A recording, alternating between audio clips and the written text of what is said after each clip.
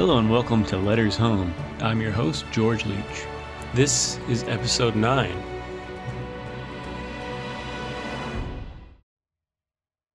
December 4th, 1942. Dear Mom, Dad, and everybody. Today is test day, and it's going to be a tough one. I can't write much because I gotta study more, as I've been doing nearly all day. You said I should write more. Well, the same applies to you. It seems to me that I write about 3 letters to every one I receive from home, but I am kind of busy though. Did John and Paul get that coconut I sent them? Let me know. The picture I'm sending was taken in an orange, grapefruit, and tangerine grove with palm trees, and I'm standing next to a pretty red bush. You can see the palm tree in the background. The orange trees are to the right. The other picture, well, they took one of me picking oranges off a tree, but it didn't come out. Write and tell me if you have snow on the ground yet. It seems funny being here in December and not even being cold. In fact, we go swimming. I got a letter from Joe Turok, and he's doing alright. John Cinco, too. I got a box of candy from Steve Cinco. It was nice of him. Yesterday, I got a box of cookies from Aunt Mary. Boy, were they good. I didn't eat supper. All I had was cookies. I got about 17 birthday cards and 2 telegrams. One from Helen and Steve, and the other from Florence and June. Say, you folks can let me know what you want for Christmas. We didn't get paid yet, so don't expect anything, even if you do send me your wants, unless we get paid. Your son, George. December 15th, 1942. Dear Mom, well, this letter is being written from a different place than it usually is. As you notice from the address on the envelope, I'm in the 645th Squadron. They ship all the graduates here to await shipment. In the meantime, we will get toughened up a bit. I'm sending home my diploma I received here last Saturday. Also, our class picture. We had our first examination last Thursday.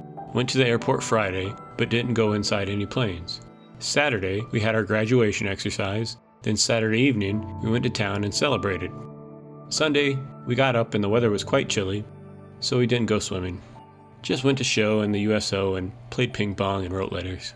Monday, I worked half a day, or should I say about 2 hours, and today we came here. How do you like the pictures I'm sending? Some of them came out pretty good. You asked if I could send some oranges home. Well, I was way ahead of you. You would have had them by this time if we got paid, but we got paid Monday, so the first chance I get, I'll send you home a crate for a Christmas present. I got a package from Mrs. Poulter yesterday with some swell cookies and a badly needed shaving mug. I'll write and thank her soon. Then today, I got another package from Ann Haley with some stationery, and just in time too, because this is my last sheet of the stationery. I don't know where the mailbox is or anything around here. All I know is where the mess hall is at. We eat in 10 minutes.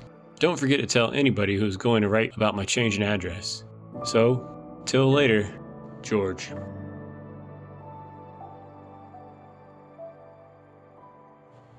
Gigi sent a postcard on December 16, 1942.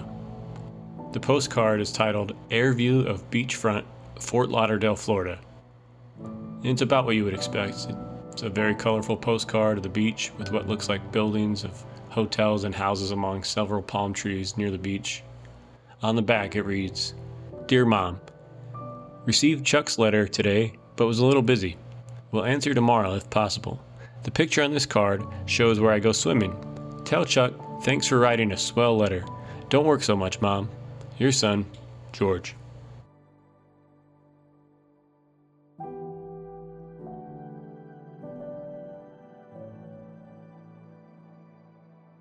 December 20th, 1942.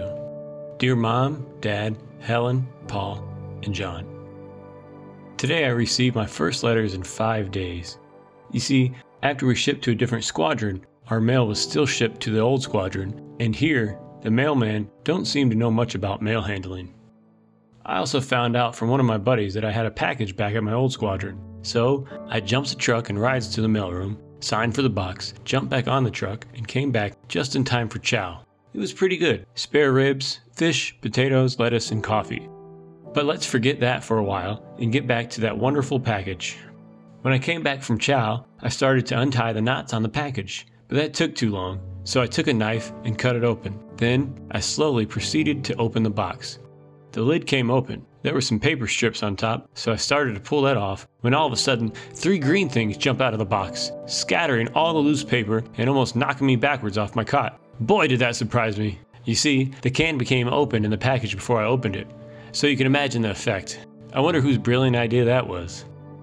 Not only did it scare me, but 2 of my buddies who were standing close to me. Then the fun began. The boys started to pass the can on to each other. I'm telling you, I never laughed so much, but the payoff came when the KP sergeant came in to get the boys for KP. But we don't get KP because we were graduates now, and we told the sergeant so. Then one guy asked him if he wanted some peanut brittle. Man, oh man, that guy nearly went through the roof! Now let's get down to the other details. The next package I opened was for Mom and Dad, and of course it was the mouth organ. It's swell, and just exactly the kind I wanted. From now on, the fellows in my barrack are going to hear a lot of Russian music. The next 2 packages I opened were from John and Polly. Boy, them fellows sure know how to pick out a good Christmas present. That will come in handy, plenty of nights to come.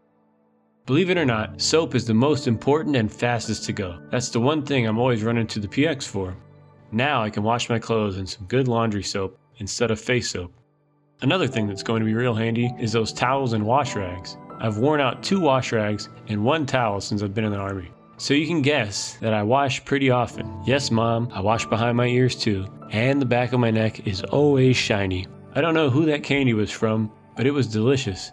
And I do say it was, because they ain't no mo. I'm saving that fruitcake though, although the fellows did ask when I was going to cut it. I suppose Helen wrapped all the packages. They sure did look snazzy.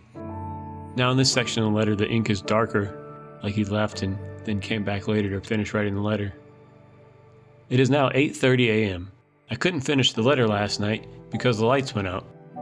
We had a pretty good breakfast this morning. Oatmeal, eggs, grapefruit, and toast and milk. I just don't exactly know how to go about thanking Helen and Steve for this pen and pencil set. It's what I really needed, but gee, it's such a swell set. I'll write Helen a letter and really thank her and Steve. Oh yes, another thing, I want to thank Johnny and the rest of the folks who helped chip in the $5 for me. I'm going to get myself a pair of shoes with that. We're getting ready for a barracks inspection now, so I'll have to go help clean up. I got a card from Chuck and Helen Leach with $3 in it. It's nice to have cousins like that. I'm glad to hear that Aunt Mary is getting better. Boy, does this pen write nice. Every once in a while I'll just take this pen out and look at it. Last night, we signed the payroll, so I should get paid before the month is over. Then I'll be able to send some money home. By the way, Mom, or should I say, one of the presents that I got is coming home. Not the ones that you got me, but one I bought for you folks. You should get it about the same time you get this letter. That John can write some pretty good letters. Tell him if he wants those Life magazines to go right ahead and help himself. He said his printing job number 11 was enclosed in the letter, but no job 12. Hey John, you're not the only one that got a scab on the nose, because I got one now too. Only you slid off a sled, and I got mine while riding on a truck and a branch of a tree skimmed my nose.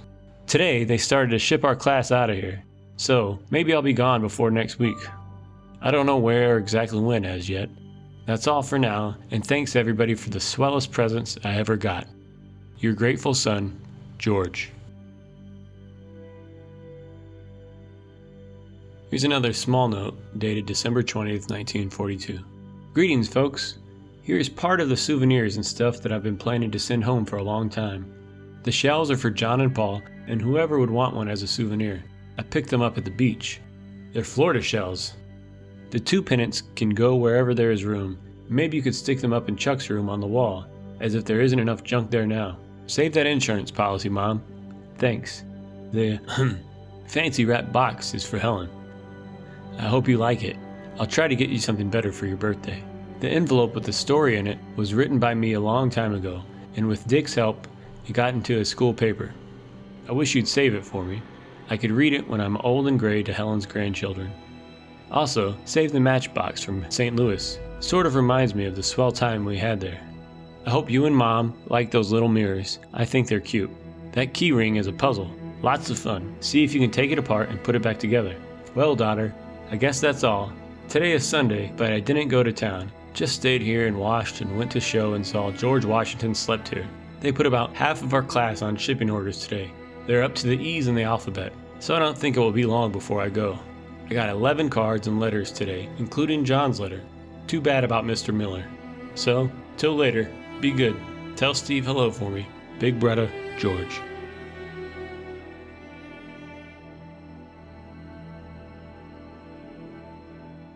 Okay, so thoughts about episode 9. Gigi really seems to have a sweet tooth and like his sweets. He mentions getting candy from Steve Cinco and also someone else with his Christmas gifts. One thing I remember about him is that he always liked cordial cherries, especially at Christmas time. I also really like that he heard from his buddy John Cinco, who was mentioned in earlier episodes. While he doesn't acknowledge anything about aviation cadet school, he does say that he's a graduate now and has switched squadrons. Speaking of that, he mentions the struggle to get his mail at his new squadron, but then excitedly talks about receiving several packages. The first contained what sounded like a snake in a can, and that provided the barracks with quite a bit of amusement. The second package was one he was really grateful for as it contained Christmas gifts, a mouth organ, laundry detergent, some new towels, and the really nice pen set. I like seeing how excited he was over a new pen and pencil set, especially after the stationery he received in the previous episode. He's obviously appreciative for the gift, but I think it's more than that. It implies that his letters really are his link back home. He stays connected through them, and for someone missing home, that's really important. It's vital he can write these letters, and with these gifts, he's happy to be able to do just that. This has been Letters Home. Letters Home features music by Scott Buckley. Music by Scott Buckley can be found at www.scottbuckley.com.au. Thanks for listening and tune in next week to Letters Home.